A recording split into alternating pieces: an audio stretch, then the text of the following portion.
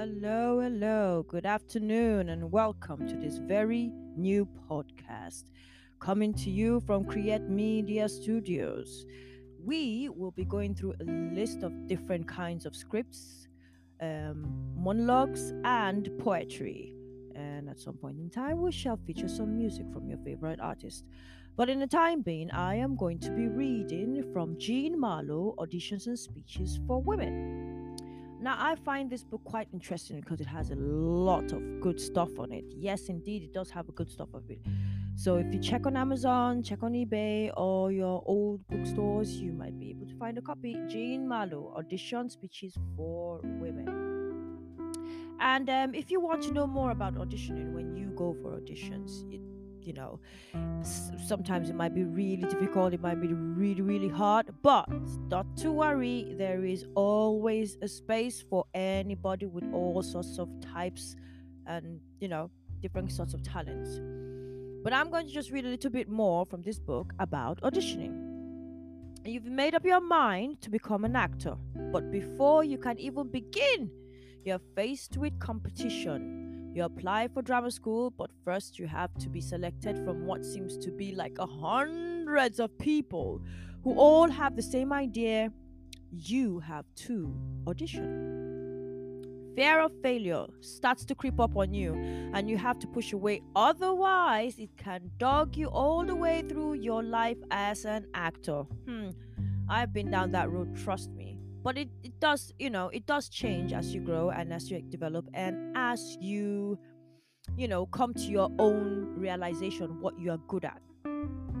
The author goes on to say a friend of mine, not too long out of drama school, was touring in a production of Spring and Port Wine playing Hilda, the daughter of a strict father who is determined to make her eat a herring for dinner. Oh, that doesn't sound right now, does it?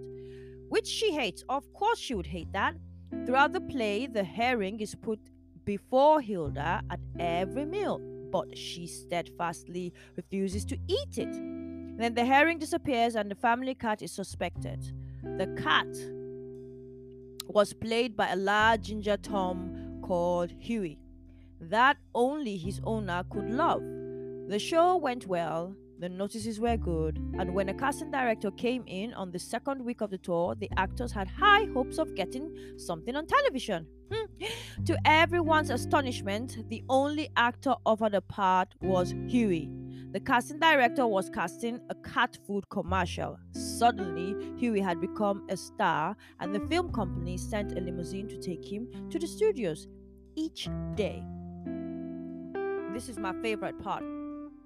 Always remember, you haven't failed, you simply weren't selected, and in this case, the cat got the job. I really love that, and that's absolutely true. The cat got the job. Doesn't mean that you didn't do well, doesn't mean that you didn't make it. So don't ever give up. If acting is really what you want to do, go for it. Right, I'm just going to go over to one of my monologues, which I'm going to read out, and yeah, let's have a go.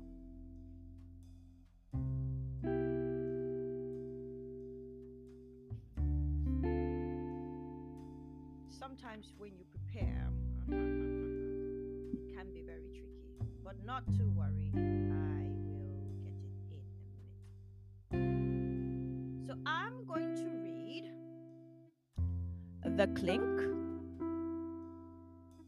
by Stephen Jeffries, originally from Morocco, which is called Xander. First produced by Payne's Plough at the Theatre Royal, Plymouth, in 1990 and set in and around the Clink, a prison in Southwark, London, towards the end of the reign of Elizabeth I. Xander is a slave shipped over from Morocco and bought by Privy Councillor Warburton. Is it Warburton the bread maker? I wonder. Let me know what you think. To look after his daughter Beatrice, who is lady in waiting to the Queen. Warburton has arranged for his daughter to marry Martin Gridling, a man she heartily despises. Xander devises a plot to get rid of him. Gridlin is all well known. Aurora and the girls disguise themselves as roaring girls and invite him to a duel.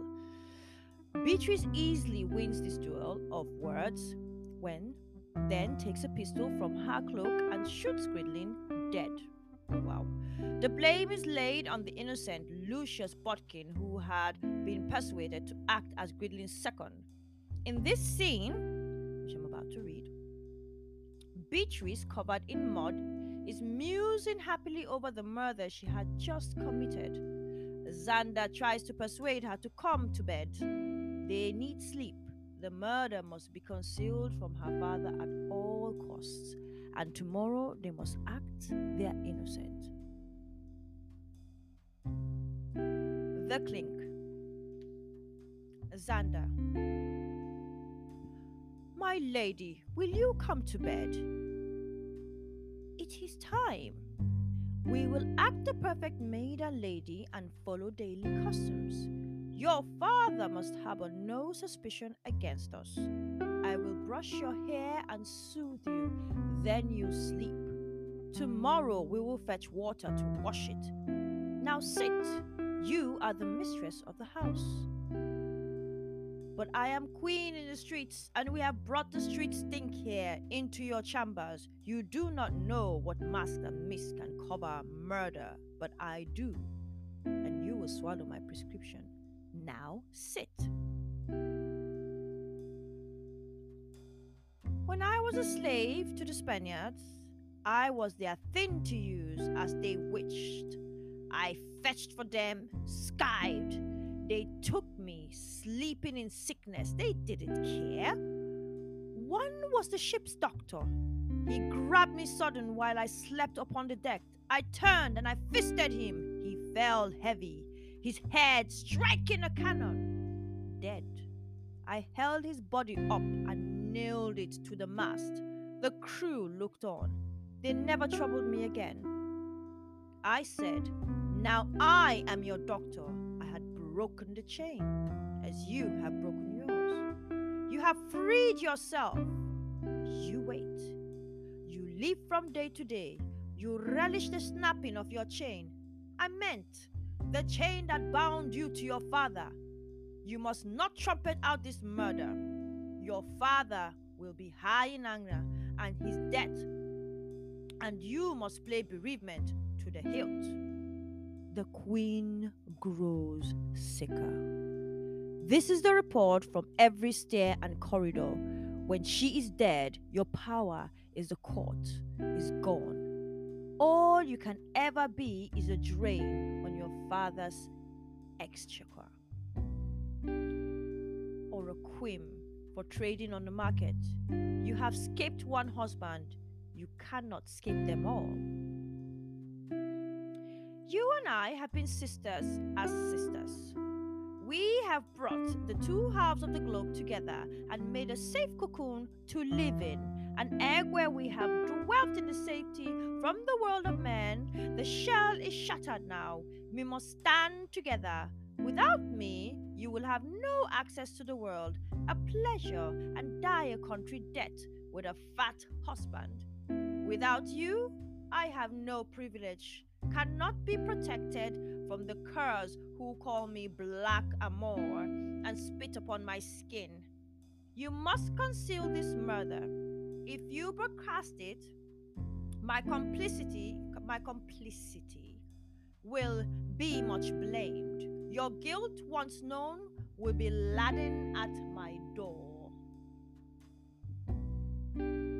Wow. That was a very heavy speech. There was a mixture of emotions there.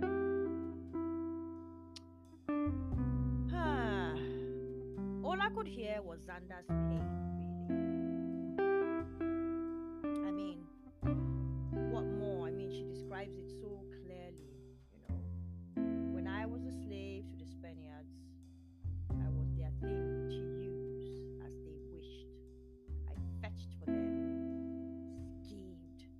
They took me, sleeping in sickness. They didn't care. I can only hear her pain, really. I don't know what you guys hear, but I think it's quite an exceptional speech. And it's originally from Morocco, from one of the slaves. Well, I hope you enjoyed this little piece of poetry reading from Auditions and Speeches from Jean Marlowe. And these are all auditions and speeches for women, so it will be a nice book to get if you're an actor or an actress and you want to, baba boom your audience with your great speeches. Until next week, when I come back with another poem from Jean Marlowe, and I might be doing two next time. It is goodbye from your friendly friend, Create Media Studios.